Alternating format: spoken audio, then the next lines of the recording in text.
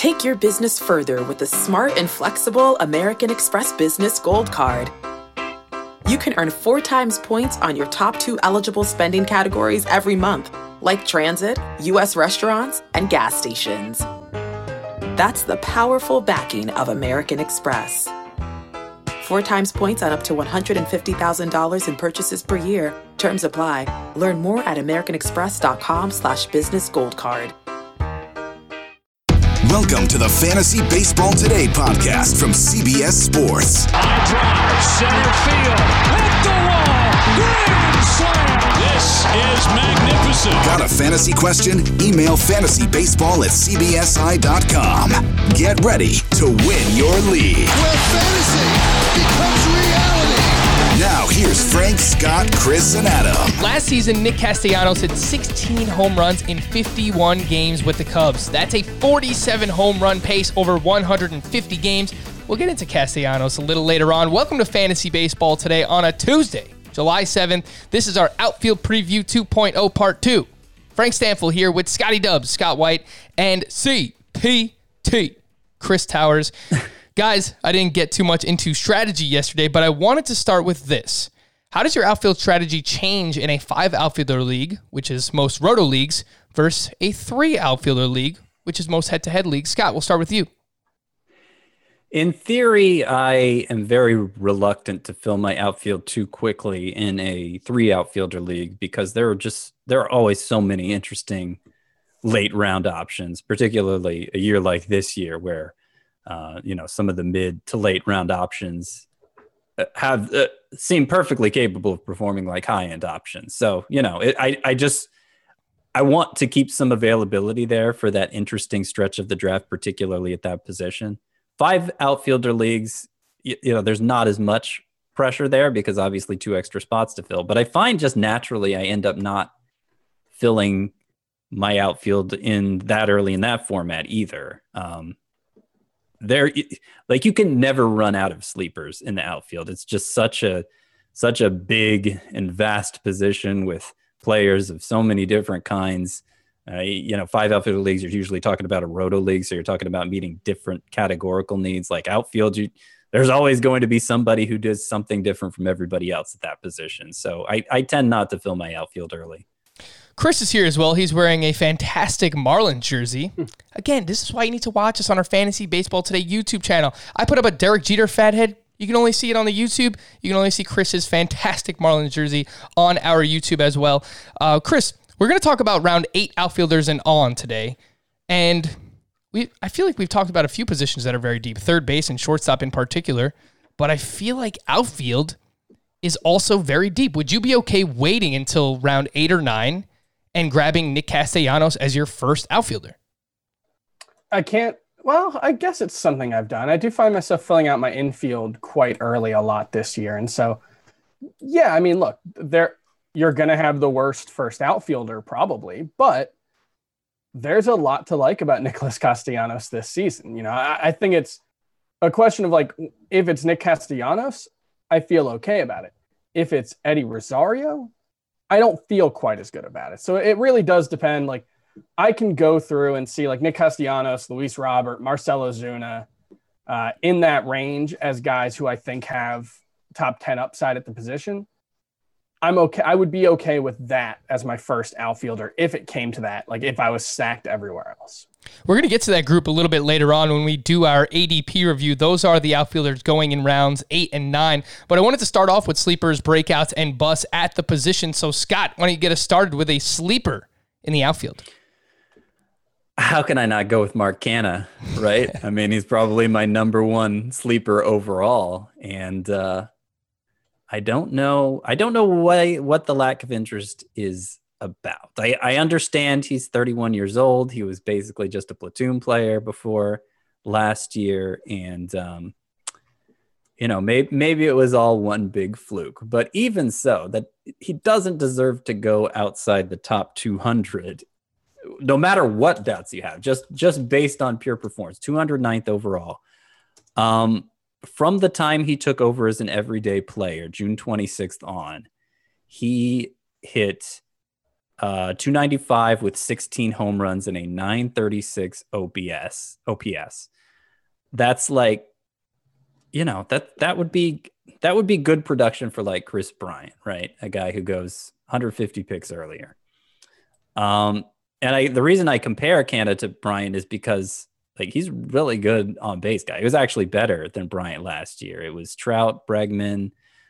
I probably should have this pulled up, but like in terms of OBP, the rankings last year, overall hitters, I can pull it up real quick. It was Mike Trout, Christian Yelich, Alex Bregman, Anthony Rendon. He's a little further down than I thought. 396 though was the on-base percentage. That's a good mark. Really good, and it was higher during the stretch he was a starter. Like with more playing time, he actually got better. He didn't get worse the way you might suspect for a guy who'd long been pegged as a platoon player. And he made some adjustments that support the idea that he genuinely improved here. Started laying off outside pitches. Really just focused on hitting pitches in his wheelhouse, which improved his power production and his walk rate. And like, I think it's at least mostly legit. And like, if it's mostly legit, then he's Michael Conforto. If it's totally legit, then he's Chris Bryant. Either way, you're getting Mark Canha at a steep discount. Chris, sleeper in the outfield. What do you got? Let's go with Mallex Smith, who I think is being a little unfairly maligned in drafts this year. He's someone I find myself constantly targeting in Roto in that like pick 140 and beyond range. And I'll even, reach for him at 130-ish if it comes to that and I need the stolen bases. I think there are a few things going on with Mallex Smith. One, the strikeout rate, 25% for a guy who doesn't hit for power. That's really bad. And he had a 219 expected batting average per Baseball Savant. That's also really, really bad. So I think that is fueling a lot of the approach to him and basically having people say, well, it wasn't just bad luck. This is a 333 career BABIP guy, but his 302 last year was earned. I think that's sort of oversimplifying the way this actually works. Like he has a 237 career XBA and a 259 career batting average. Mallex Smith is the kind of player you should expect to outperform his expected batting average due to his ability to beat out infield hits and stuff like that. And so I think he probably should have hit more like 250, maybe 240. That's not good, but that gets you a lot closer to being not a minus. And obviously, we saw him hit, what was it, 295, 296 in 2018. I don't think he'll do that again. But if he can hit 270, like, let's not forget, we talk about Adalberto Mondesi as the odds-on favorite to lead the league in steals. And he, stole 43 bases in 102 games.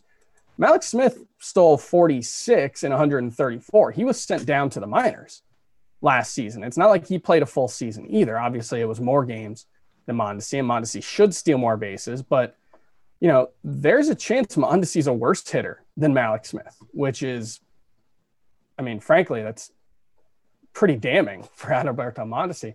I think Mallex Smith is a safe source of speed, and I think at the very least he's going to hit like 260, 270 and not hurt you there.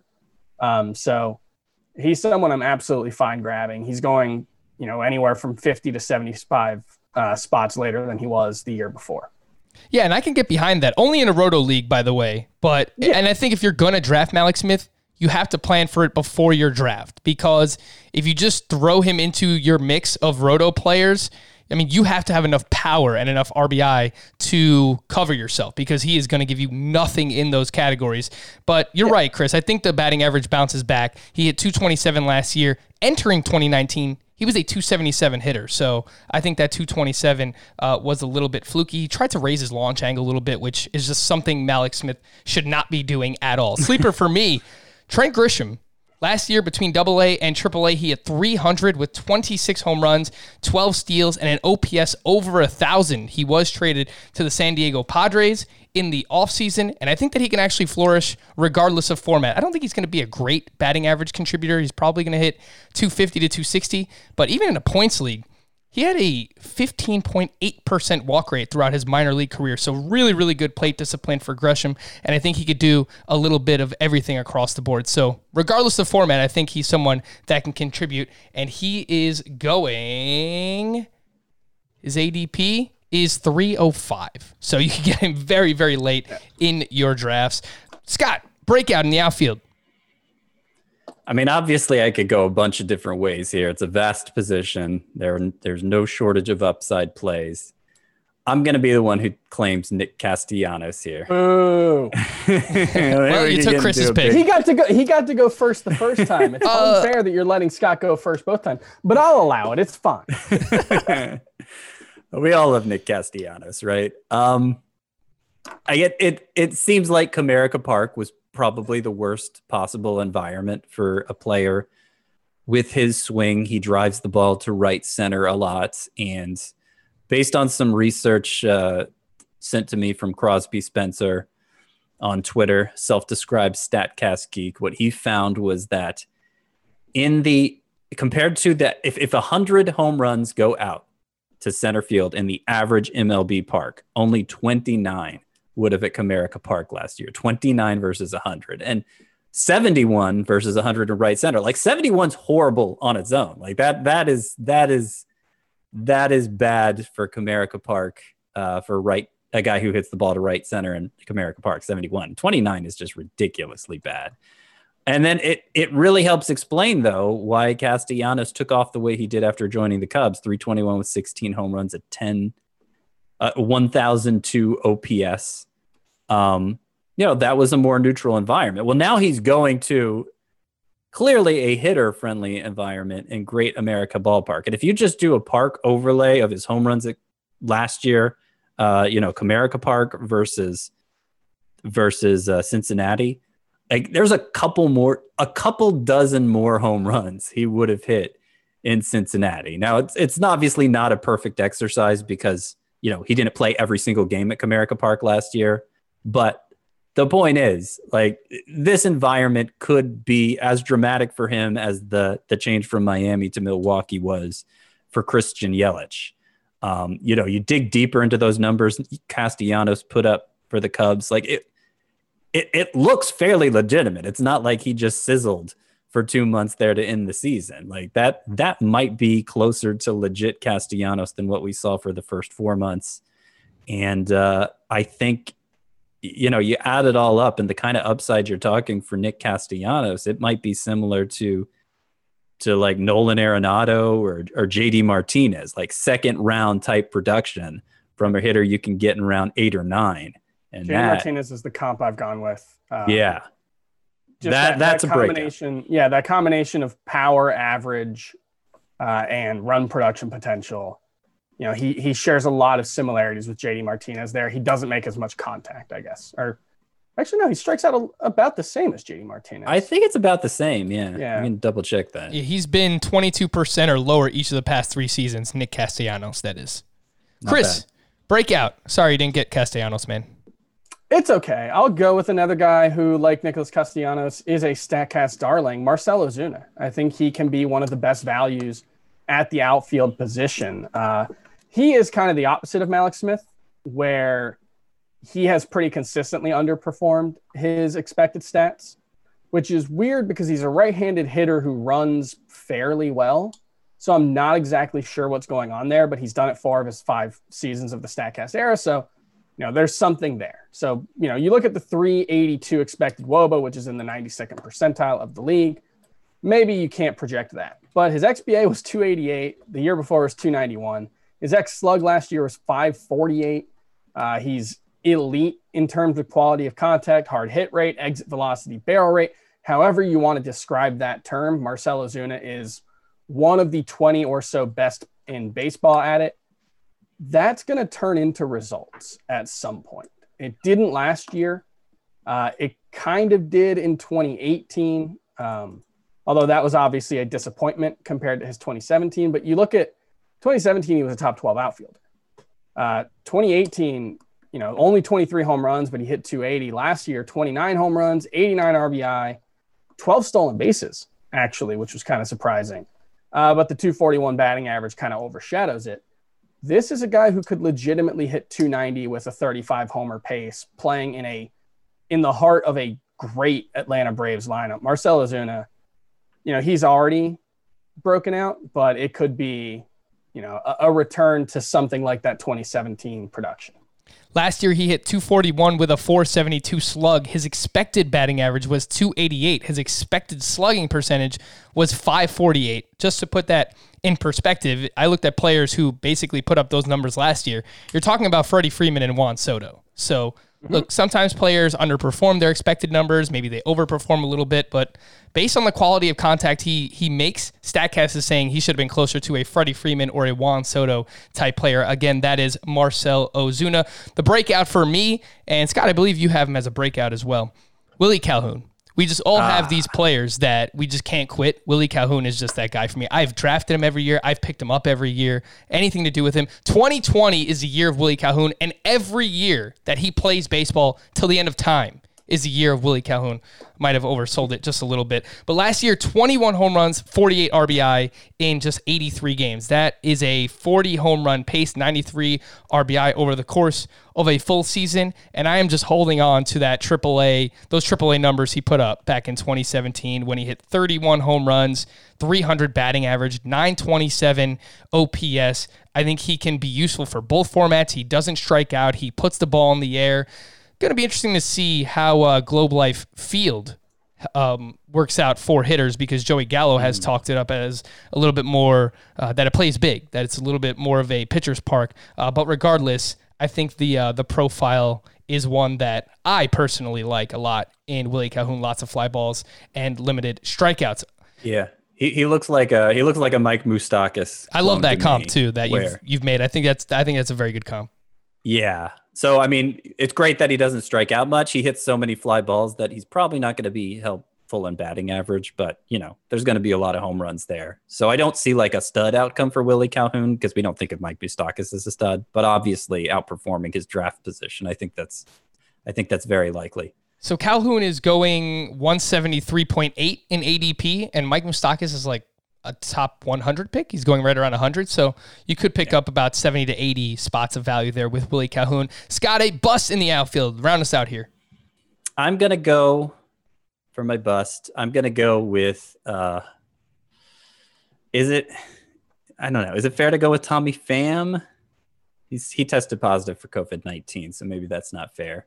I have concerns for him beyond that.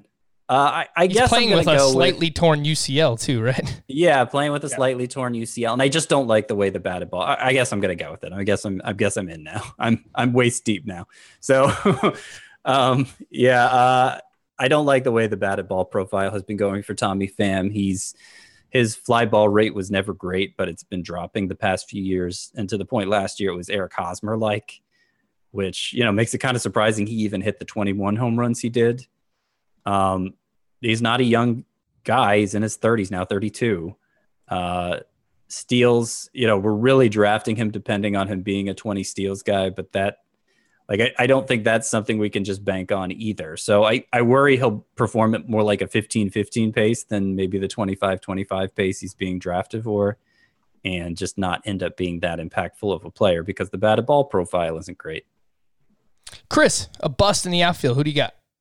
Yeah, we talked about him a little bit yesterday. I'll go with Jorge Soler, and it's not one that I feel.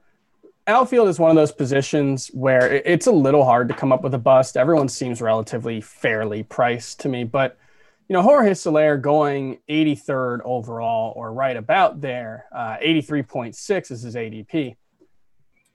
He's had one season where he was a useful fantasy option, and all of a sudden he's a top 90 pick. That's buying too much into the one good season. Yes, it was a very good season. It was 48 home runs and a ton of RBI. He also stayed healthy for the first time in his professional career. He's 28 years old, so this was not exactly an expected development for him. And so, when I look at some of the way that some of those one-year wonders are being handled, Mitch Garver 111th, Miguel Sano 120th, Marcus Semien right in the same spot as Jorge Soler. those guys, Simeon at least has a track record of being able to play in Major League Baseball. Jorge Soler, before 2019, really didn't have that, whether it was because of performance or injuries. And so that's just a rich price to pay for a single season where he was even able to stay healthy enough to make an impact, let alone hit that way.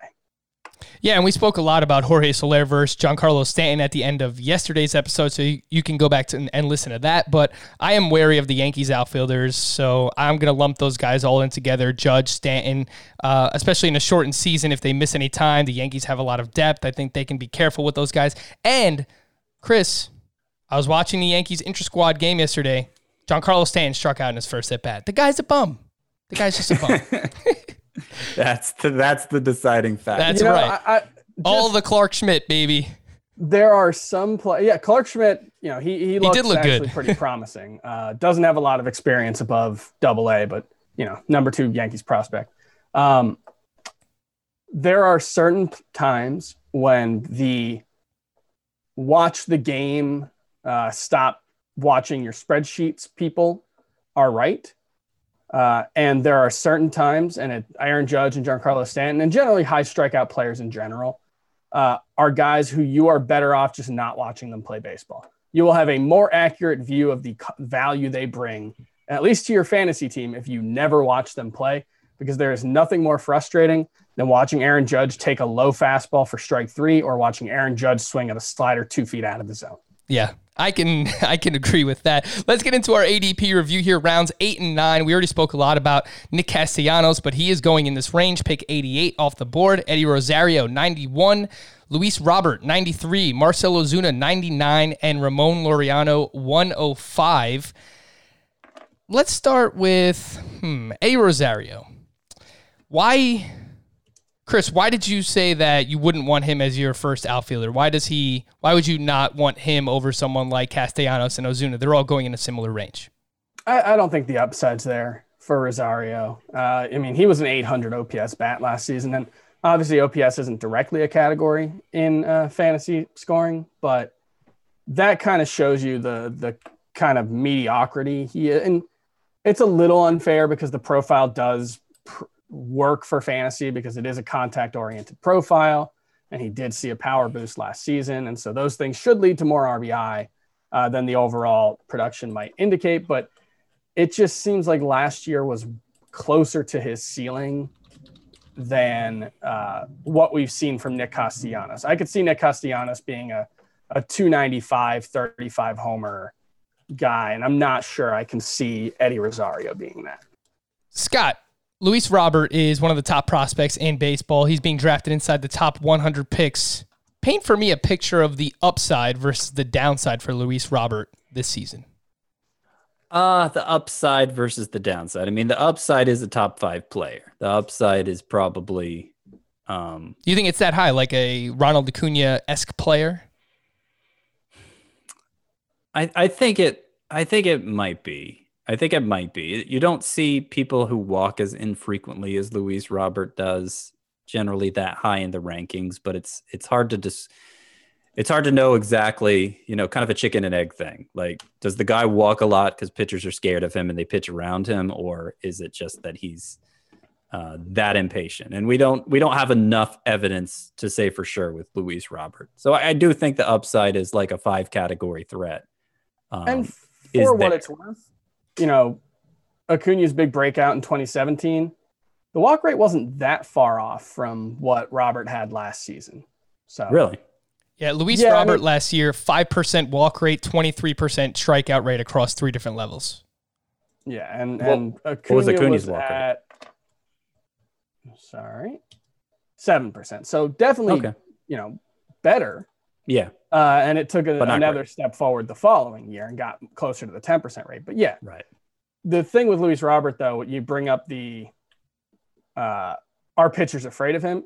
It's not like, well, I guess he walked a little more. Not really, no.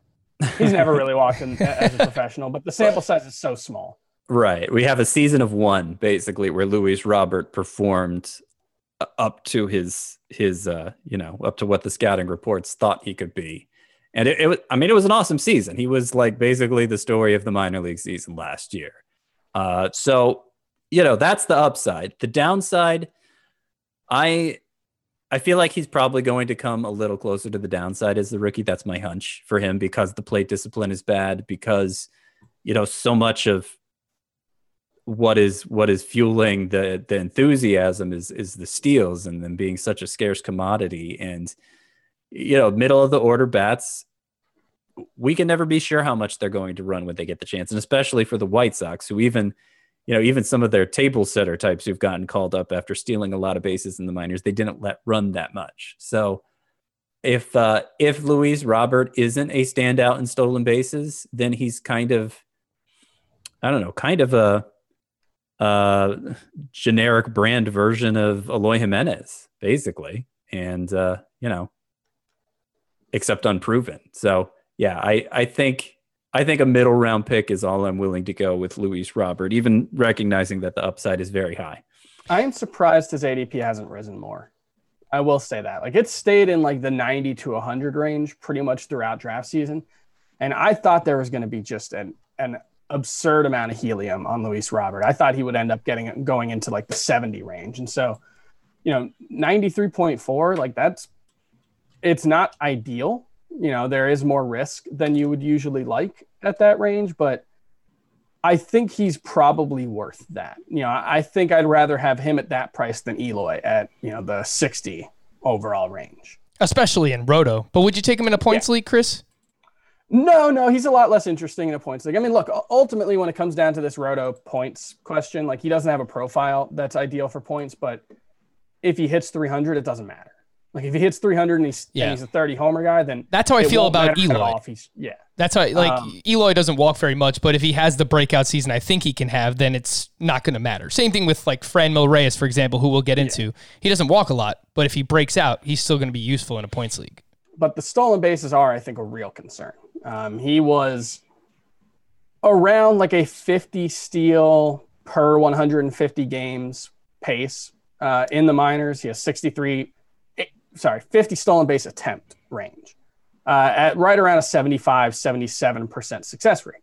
So decent, but not great. Yoan Moncada was like a 65 stolen base attempt guy per 150 games in the minors at like, I think it was like 83 or 84% success rate. And we've seen Yoan Moncada come up to the majors, and I think his career high is 15 stolen bases. And part of that is he's dealt with hamstring injuries, and he's talked about how that's limited his willingness to run. But the other thing that doesn't really get brought up enough with Luis Robert, the reason he hadn't broke out before last season was he couldn't stay on the field in his first 2 years as a professional. He dealt with a lot of injuries.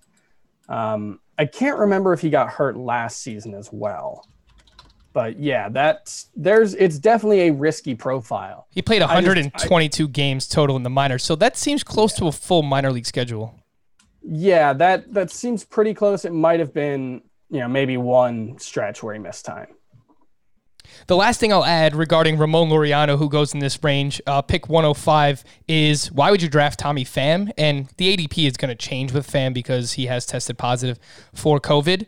But originally, Pham was being drafted 79th, and you can get Ramon Laureano 26 picks. And I think that they are similar players who can give you similar type skill sets. Last year, 24 home runs and 13 steals for Laureano in just 123 games. In his second half, he really, really started to break out. Only 31 games, but he hit 358 with a 1,090 OPS. Again, that is Ramon Laureano. He's someone that I like. I think he could be useful in both formats, too. He actually had a pretty good OBP in the minors. Rounds 10 to 11. Andrew Benintendi going off the board, pick 109. Michael Conforto, 111. Michael Brantley, 122, Max Kepler, 123, and Oscar Mercado at 132. I think this is a really, really strong range of outfielders. The last one, too. I mean, really rounds 8 through 11, and a lot of the outfielders we're going to talk about, again, like if you just lived in this mid-range, I think that you could actually be okay at the outfield position just drafting from this range of outfielders. Scott, specifically for me, Michael Brantley, I don't know if it's an ageist thing, and could potentially be another one of my faults as a fantasy baseball player, but people make fun of me. I draft a bunch of old players because you get them at a discount. Nelson Cruz, Michael Brantley. Brantley last year was outfielder 16 in fantasy points per game. He was the 21st best outfielder in Roto. He's the 32nd outfielder off the board in ADP. Scott, I don't get it. Is it just the age for Michael Brantley? I think it's largely that. Yeah, the age, and he has an extensive injury history. He lost much of his prime to injuries, and we weren't sure he'd ever rebound and become a fantasy asset like he has.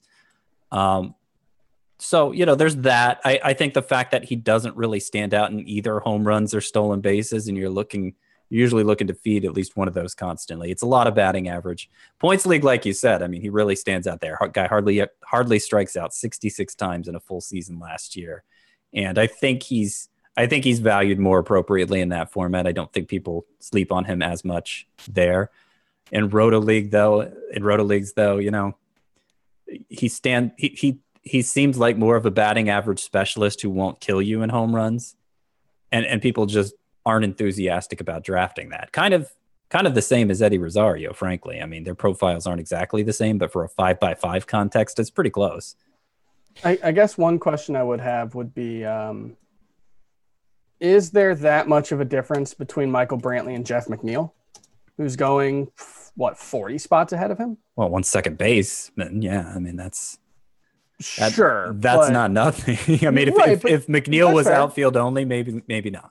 That's fair, but you still do need 5 outfielders, and McNeil's not necessarily like, I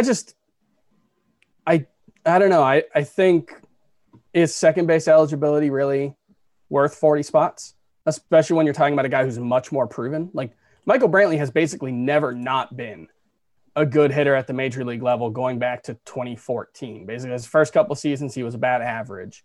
And then once he broke out in 2014, anytime he's been healthy, he's been at least an 800s OPS bat and usually in the mid to high 800s. Mm-hmm. I say draft both of them. Help your batting average in a Roto league. But specifically, I think it's the second base eligibility to me. And I've said this, I think McNeil is a DJ LeMahieu light, and he should lead off for a pretty good, or hit near the top of a pretty good Mets lineup. But 40 spots in ADP, that's probably a little bit too much. I think that's more so, people pushing Brantley down the board because of his age. And I could see Brantley running more with Dusty Baker. Maybe, because they want to keep him on the field and keep him healthy. Are they going to let him run it more? I could see him getting back to being a 15 stolen base pace guy, whereas last year he stole 3. I mean, if he's a 15 steal pace guy, he's Ozzie Albies. And you talk about, the gap between Brantley and McNeil is second base eligibility worth 40 spots. Well, is it worth?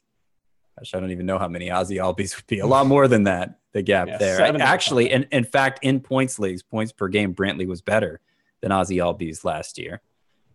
It all comes back to Brantley being a value. That's ultimately what it is. Chris, Conforto and Max Kepler in this range, I think, are also very useful players, specifically in points leagues. Kepler, in Roto, going to hurt your batting average. He'll give you home runs and runs scored, which is fine. But he averaged 3.5 fantasy points per game last year, Max Kepler, and that was the same amount as Bryce Harper and Austin Meadows. And he's leading off for one of the best lineups in baseball. And Conforto averaged 3.2 fantasy points per game, has a great OBP, great eye at the plate. So specifically in points leagues, I think this is a very, very strong range where if you wait, you get one of these guys as maybe your outfield 1 or outfield 2. I don't think you're in bad shape grabbing one of these guys. Yeah, I don't think you're ever in bad shape if you end up with one of these guys, Conforto and Kepler. It's still not necessarily a pair of players who I really make a point to target. It's more like, well, they're falling far enough. I will say I think in both cases there's more batting average upside than we've seen the last couple of seasons. Kepler in particular, like it wouldn't surprise me if he hit 270. Or 275 this year. Really, this year it wouldn't surprise me if he hit 300, but in a real season, it wouldn't surprise me if he hit 270. Because anything's possible in a 60-game season. Yeah, that strikeout rate is really low, and he's actually okay enough at lefties. That was kind of the thing that hinted at his breakout in 2019. Is if you looked at what he did in 2018, he made significant improvements in his approach against left-handed pitching, and it was actually against righties that he was really bad in 2018. He hits too many pop-ups, he hits too many fly balls to ever really be a batting average help, but I think I like Kepler a little more than Conforto here. Yeah, specifically in a points league, I won't disagree with that. Scott, in a minute or less, Andrew Benintendi is someone that was being drafted round 3 or round 4. I remember, actually, when I was a mere listener of the podcast, Heath Cummings was a huge top fan. 5 outfielder. Yeah, he had, and I just couldn't wrap my head around it at all for Benintendi. Struggles against lefties last year. The strikeout rate went up, and we're talking about a juice ball season where he hit 13 home runs.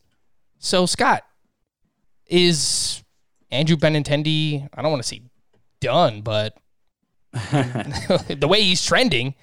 Yeah, he's taken a bad turn for the worse here.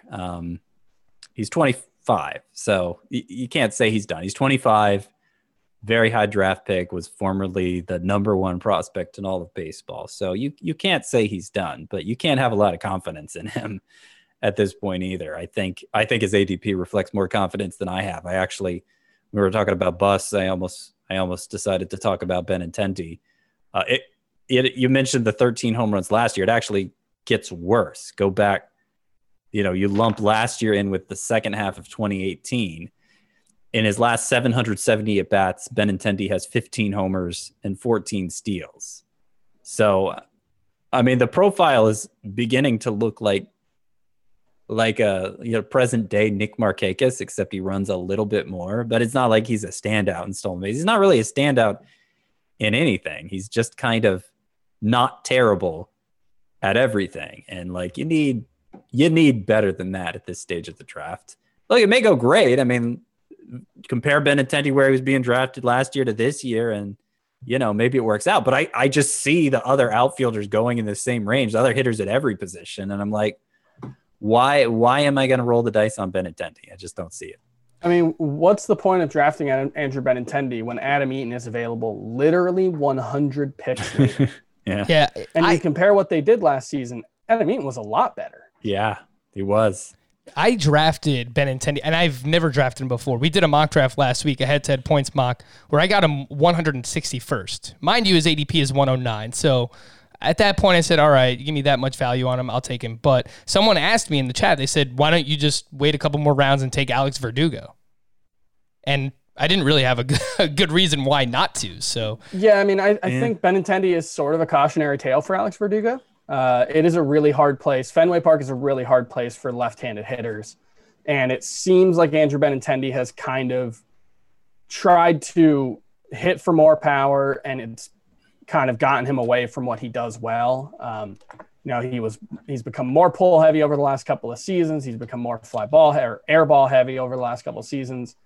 And it really hasn't worked for him. But he's also a guy who I could see being a couple tweaks away from being, a 285, 290, 20 homer guy. Well, we've seen that out of him before. Yeah. The stolen bases are, man, his average sprint speed has dropped precipitously. He was 75th in 2016, 128th in 2017, 292 in 2019. That's rough. I think he's in his own head, man. I think something's going on there with Benintendi. So, yeah. All right, Scott. Benintendi, Conforto, Brantley, Kepler, Mercado. Just give me a name. Who do you draft first of this group in a Roto League?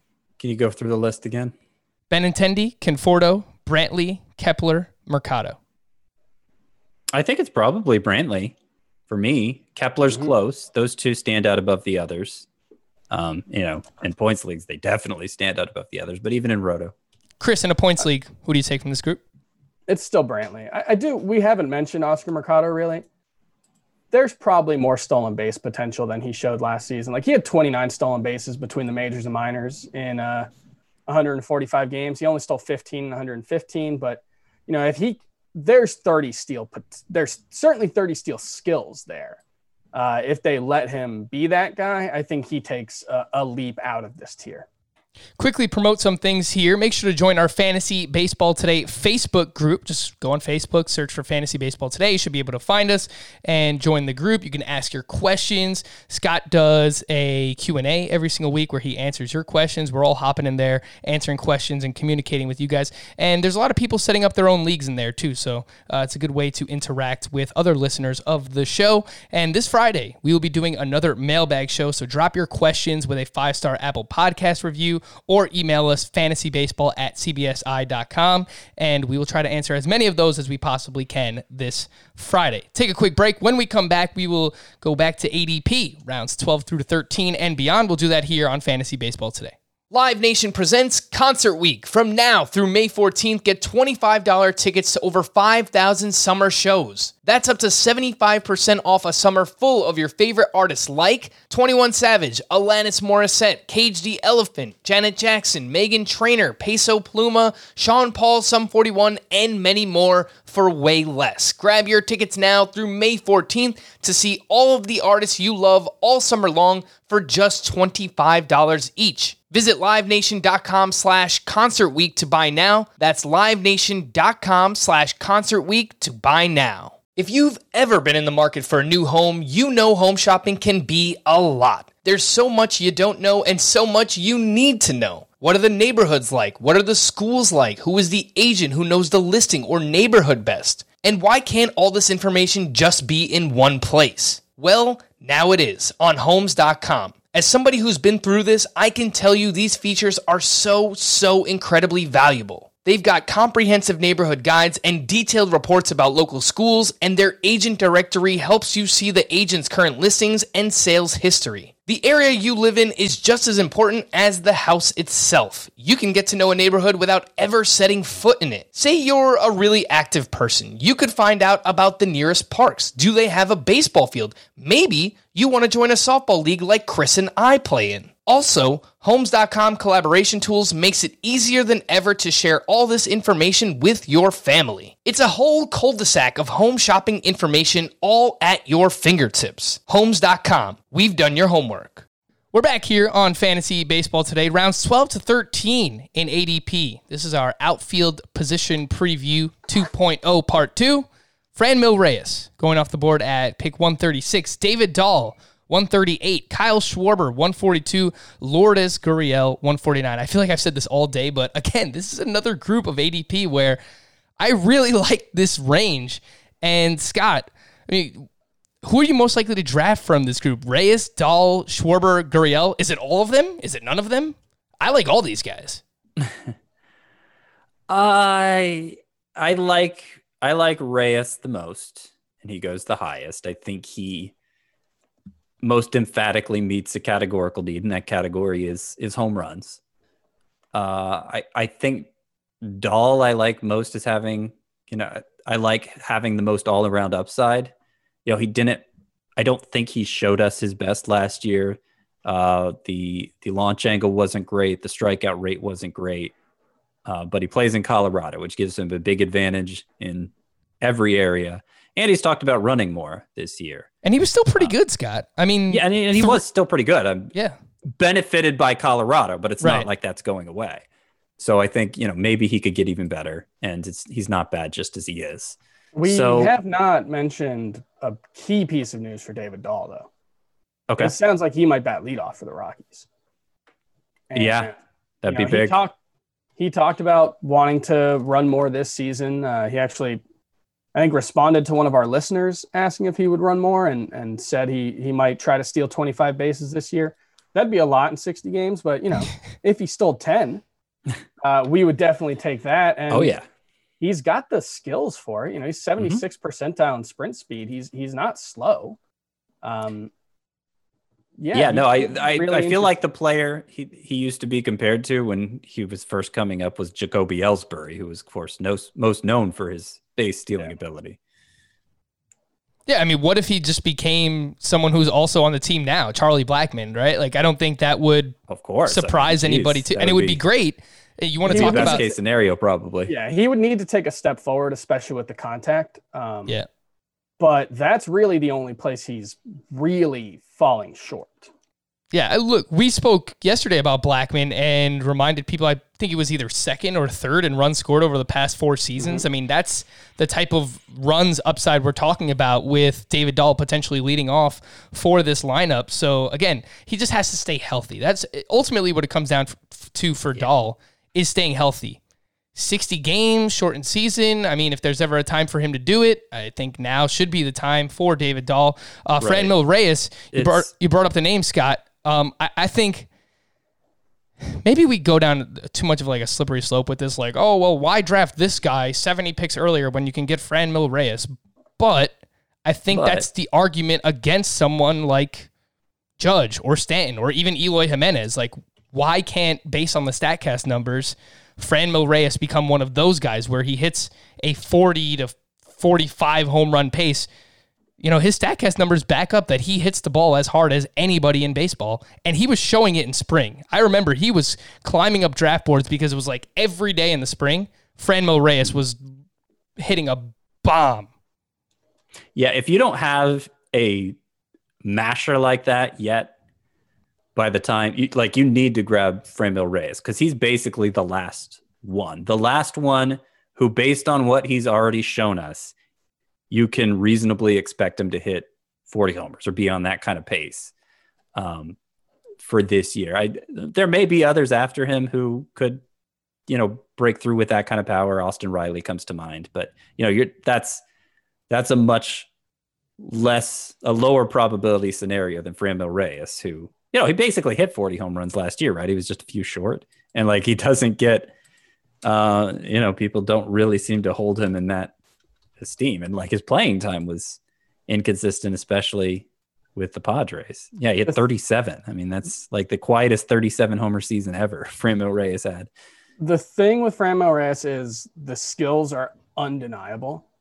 The application of those skills is the question. He is incredibly inconsistent. When you look at, he had a 9.5 degree average launch angle, but if you break it down by month, it was 1 month it was 0. It was actually alternating every month, was basically 0, 17, 0, 17. And similar if you look at exit velocity by month, 95 miles per hour in April, 90 miles per hour in May, 95 in June, 89 miles per hour in July. And so the key for Franmil Reyes is going to be finding that consistency and becoming a guy who can put those skills to use throughout an entire season rather than just through stretches. Scott, quickly, there are a lot of names that I still want to get to here. Kyle Schwarber, yay or nay? What do you think? 142 ADP. I think he's okay. I think it'll be difficult for him to outperform that ADP. But if you need power at that stage, like I said, it gets less. It gets less. You're drafting it with less confidence after this point. Schwarber, he looks like a guy who can legitimately handle lefties now, and is going to play every day, especially with DH. So I think the power you can trust will be there. Lourdes Gurriel, I know that you have mentioned this a lot, Chris. He's played in 149 career games. He's got a 279 batting average, 31 homers, 82 runs, 85 RBI, and 7 steals. That's a pretty good player. He's projected to bat third behind Bo Bichette and Kevin Biggio, just ahead of Vladimir Guerrero Jr. I think he takes a bit of a hit in a points league just because he does not walk very much. Yeah, I don't know what people want Lourdes Gurriel to have done. He was not a guy who came with a lot of hype. He was sort of viewed as the other Gurriel, but all he's done since getting to the majors is hit really, really well. And so, yes, the minor league production doesn't necessarily back that up, although he was better once he got to AAA and the playing time was super inconsistent. But I just think we've got a full season here of him playing at a level that would probably justify, a 7th or 8th round pick. And he's available in the 12th. Those numbers sound a lot like Eddie Rosario to me. I do worry because it's funny. The Gurriels both did this thing last year where they had this very small stretch where they just went crazy. Their numbers were insane. And then, for the majority of the time they were contributing, their numbers were pretty wimpy. So I think it was like June for Gurriel last year, basically the time he returned from the minors. He caught fire for like a 4 to 6 week stretch and then, really trailed off toward the end of the season. So especially when you look at the minor league track record, I question how legitimate it was, but like we're in a range now where there's not a lot of downside to missing with these picks. Yeah. So I think it's fine if you're looking for power to target Gurriel here. Rounds 14 and 15, Kyle Tucker going off the board at pick 167. Hunter Dozier, one pick later, 168. J.D. Davis, 171. Willie Calhoun, 174. Byron Buxton, 178. Malik Smith, 179. And Scott Kingery, also 179. The golden question, Scott. Kyle Tucker, out of 60 games, how many do you think he starts? Yeah, that is a big question because you can't count on his talent winning out over time and you still getting a big contribution. The season's going to be over so quick. I'll say 40. He starts 2/3 of the games. That's still pretty optimistic, I think. And would that be worth this price tag? Yeah, definitely. I almost highlighted Tucker as my breakout instead of Nick Castellanos. What made me think second guess it was the shortened season, but like Josh Reddick, the last 2 years, he's been like a one WAR player. He's not doing much for the Astros anymore. And Kyle Tucker, he finally got a chance to contribute a fair amount last September and did everything we wanted to see him do. I mean, he had in 22 games, 4 home runs and 5 steals, was 5 for 5 in stolen bases. So even, I talk about with Luis Robert, middle of the order hitters, you're not sure how much they're going to run. Like Tucker showed us he plans to run a lot. And I think he'll, like Dusty Baker, would be even more willing to let him do that than AJ Hinch would have been. So 30-30 season in AAA last year, 2020 with a 320 batting average the year before.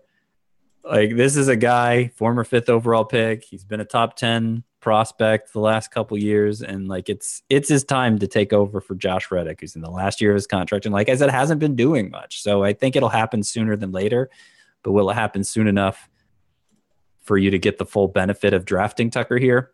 I'm not sure. Not much downside though to doing it. Chris, Kyle Tucker goes off the board at 167. 11 picks later, you want to talk about upside?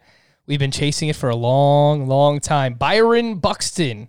Looks like he was on the way last year to finally breaking out. 262 batting average, 827 OPS, cut down the strikeouts, career low 23% strikeout rate. Was basically on pace for a 20 homer, 25-ish steal season. Raised the launch angle. Is this the year? I mean, does it happen for Byron Buxton, Chris? I feel I could just insert this into next year's outfield preview, and it's the same question. Yeah, like maybe. The skills have never been in doubt. He's one of the toolsiest players in baseball, and we've seen these little stretches throughout the course of his career where he's put it all together and looked like a potential superstar. And he benefits from being the kind of player who, even if he's not hitting all that well, should be in the lineup because he's arguably the best defensive outfielder in baseball. He's certainly in the discussion. Look, there's tons of upside. He might be the fastest player in baseball. He is, either 1 or 2 in sprint average sprint speed. And so it's the kind of thing where, if he hits 270 and he stays healthy, it could be a 35 steal season or a 35 steal pace, which would be 10 to 15 in this shortened season. That would be really valuable at this price. And hitting 270 doesn't seem like the stretch it used to because, he played only half a season, Buxton, because another injury, but he drastically reduced the strikeout rate. Yep. He drastically reduced the ground ball rate. He did the 2 biggest things probably a hitter can do to help himself in an environment like today where the ball carries like it does. And the numbers, it showed in the numbers. Yeah, he started swinging at more pitches out inside of the zone, fewer pitches outside of the zone. So the plate recognition did seem to take a bit of a step forward. The overall swing rate was actually steady, which you love to see when it comes with more swings on pitches in the zone. And so, there is at least a chance that he's I'm trying to think of a good comp, but maybe a Tommy Pham but maybe even more stolen bases. Yeah. The rest of the players on this list we either spoke about earlier today: Willie Calhoun, J.D. Davis on the third base preview, Scott Kingery on the third base preview. So you can go back to listen to those. But there's a lot of outfielders still left. So I want to do a bit of a rapid fire here. 30 seconds max on each of these. Yes, no, meh. That's how you're answering this. Whether or not you want to draft one of these players or not, your answer, yes, no, meh. And give us a few reasons why. Lorenzo Cain in round 16. Scott, you're on the clock. Yes, he bats high in a great lineup and is a good source of batting average and stolen bases. Theoretically, he only goes this late because he disappointed in both areas last year, but I don't think the profile actually changed, and I think he'll bounce back. Chris, Yasiel Puig. What do we do with Yasiel Puig? Round 16. We've gotten a few questions on him. Yes, no, meh. What do you do? It's stupid that Yasiel Puig hasn't signed yet. It's stupid that there are teams with holes at batting at designated hitter and outfield that haven't signed him yet. He's a better player than this cost. But yeah, I draft him there. 16th round, that's fine. You may get nothing from it, but look, it's a 16th round pick. You're probably going to get nothing from it anyway. Scott, Justin Upton, round 17. Dealt with a lot of injuries last year, getting up there in age, but projected to bat in the middle of the Angels lineup. Yes, no, meh. Yes. Now, I say that for both of these players, both him and Kane, recognizing Mark Canha is still theoretically on the board, and I take him over any of them. So let me just put that out there. But Justin Upton was hurt for much of last year. Toe injury. I think he had a knee injury too. Yep. And so it explains the big drop in production. Very reliable from year to year before that, though, and somebody who I think could give you a 30, 35 homer pace and possibly be driving in, be hitting right behind like Ohtani, Rendon, and Trout, which would be incredible, make for incredible RBI opportunity for him. Chris, Adam Eaton, you mentioned the name already today, round 18. You drafting? Yes. I think the fact that he's going as late as he is, it doesn't actually make any sense. Like you can say, well, the injury track record, but really it was one injury. Like he tore his ACL at the start of the 2017 season. Maybe it was 2016. Whenever he tore his ACL, it basically cost him it was 2017. Cost him all of that season. He was on an unbelievable start that year, by the way. He was on pace for like 170 runs scored at the top of the Nationals lineup. Then 2018, he's coming back for that injury, has a couple of related things. 2019, plays the full season, scores 100 runs, 15 stolen bases, 15 home runs, good batting average. Like he's, I think a legitimate 4-category contributor at a time when guys like that are usually pushed up the board. He's overlooked for, I think, bad reasons. Scott, Alex Verdugo in round 19. Yes, no, meh. Yes, at the very least as a batting average specialist, and I think he'll be a points league specialist too because he hardly strikes out. Like it's going to be easy batting average for him. He just has the right profile for it. And there's a chance he ends up being a decent power hitter. There's a chance he moves up in the Red Sox lineup and becomes a big run scorer or an RBI guy, depending where he hits. I think he'll surprise some people this year. Chris, a Frank fave, mostly because he's old, and I love players like that. Shin-Soo Choo in round 19. Drafting? Good in both formats, yeah. Not someone that you ever would be excited about, and the problem is, he might be a little more well-suited for a points league where you only start 3 outfielders, so that's tough, but Shin-Soo Choo just stays productive every single season, hits the ball hard still, has a great eye at the plate. Still a very nice fallback option who will give you stolen bases and power. Scott, Avisail Garcia, now with the Milwaukee Brewers. Universal DH should help him out a little bit. What do you think? Yeah. No, this is one of my favorite sleepers. After Nick Castellanos, I think this is the biggest park upgrade for a hitter, at least in the range that we talk about drafting in fantasy. You do a park overlay of him in Tampa Bay, moving to Milwaukee. Similar thing. You see like a dozen home run increase for Avisail Garcia. I don't think he's going to actually hit a dozen more home runs than last year, but I do think he's going to set a career high and, maybe have more like a 30 homer pace than a 20 homer pace. He's always been a pretty good source of batting average. So I think, and maybe even a handful of steals. I think I think there's a chance that he blows away everybody's expectations for a player you could draft at this point. Chris, we talk a lot about these blind faith prospect pedigree picks, and Nick Senzel, I believe, is one of those in round 20. You don't have to spend nearly the same type of price on him as you do someone like Vlad or Eloy Jimenez. What do you think about Senzel? And he doesn't have nearly the upside that Vlad or Senzel or Eloy Jimenez does. But, one comp that I like is comparing him to Scott Kingery, who, is going about 40 to 50 picks ahead of Senzel. And, I think even in a pessimistic outcome, you could see Nick Senzel being a better version of Scott Kingery. So, look, when we're talking about 20th rounders, like, who's going to be the curmudgeon who says, no, you should not draft that player when they're basically free? But yeah, like Nick Senzel's a fine late round flyer. He's not at the top of my list, though. Scott, another oldie but a goodie. Andrew McCutchen in round 20. What do you think? Oh, you're skipping around here a little bit. I like it. I'm not as high on him as other people are. I think in points leagues, he's maybe a great value there. You look at what he did in that format on a per game basis. He's become so plate discipline focused at this stage of his career. And, batting leadoff for the Phillies, that's going to help his run production for sure. But I don't think there's going to be a lot of power, speed, or batting average. He strikes me more as a points league specialist. Chris, Nick Senzel's teammate, Shogo Akiyama, comes over here to the United States now with the Reds. Draft him at all? He's expected to hit leadoff when he's in the lineup, and the key there is when he's in the lineup. He's going to have to, I think, force his way into an everyday job, because right now I think he's probably just the strong side of a platoon. And Nick Senzel, I think we heard in recent days, is expected to be like kind of the full-time center fielder. And so I think Akiyama, he's fine. He's not a priority for me there. Scott, I'm going to give you two at a time here, still 30 seconds or less. Dylan Carlson and Ian Happ, both going in round 24 and 25. Both very trendy players in fantasy baseball.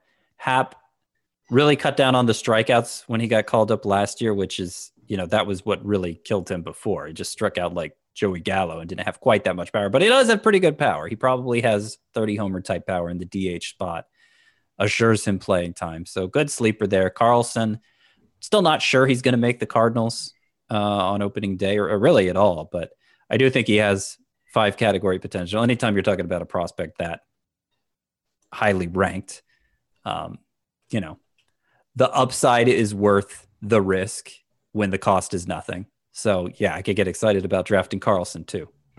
Chris, you round us out here. Will Myers, round 25. Austin Riley, round 28. What do you do with those two? Draft them both, especially if you're in a roto league. In both cases, I think they're better roto players. Will Myers, again, another guy who could give you what people are hoping Scott Kingery gives you, but at a much decreased price. And Austin Riley, 28th round is just it doesn't make sense. He's gonna be on the opening day lineup. He's gonna be in there, pretty much every day as long as he can hack it. And remember how excited we were when he got called up, and then when he lit the world on fire for the first month of his career. He predictably came back to earth and was really struggled with contact, but that was less of an issue in the minors than it was in the majors last season. If he can improve his contact rate, he's a steal in it with the 20th round pick. And even since April 1st, when it seemed obvious that we were going to have a DH in Major League Baseball when the season resumed, his ADP at NFC is 290. It hasn't gone up. Can I throw out the name of a couple other players I draft a lot? Yeah, for sure. I want to throw out Mike Yastrzemski, who I think will play a lot more for the Giants, and I think was underrated last year for the amount he played. And also Sam Hilliard, who might platoon for the Rockies, but power speed combo for a guy who will be playing half his games at Coors Field. Got to like that. Yeah, I'll throw two more names out there as well. Gregory Polanco, the ghost of Gregory Polanco with the Pirates. He's had a few big seasons. Hopefully he can bounce back healthy. And then Austin Hayes, who should play every single day for the Baltimore Orioles, should lead off for them, and had a very big September. Former top-ish prospect for the Baltimore Orioles. Again, that is Austin Hayes. Chris, anyone you want to quickly mention here? Yoenis Cespedes is playing defense and running the bases. Not necessarily a guarantee he'll be ready for opening day, but there have been good reports out of Mets summer camp for him. Brandon Nimmo has spent a little time at first base, so they're trying to figure out ways to get him into the lineup. Remember how good he was in 2018, especially for points leagues. And let's not forget Jesse Winker. Really, really disappointing 2019 season, but he was coming off shoulder surgery. That could be an explanation. Still has, I think, great potential to be a batting average source and a points league stud. Alrighty, outfield is in the books. The next 2 days are going to be our starting pitcher previews. Should get interesting here, part 1 and part 2 for the next 2 days, and then we will have your questions on our mailbag this Friday. For Scott and Chris, I am Frank. Thank you all for listening and watching on the Fantasy Baseball Today YouTube channel. We'll be back again tomorrow. Bye-bye.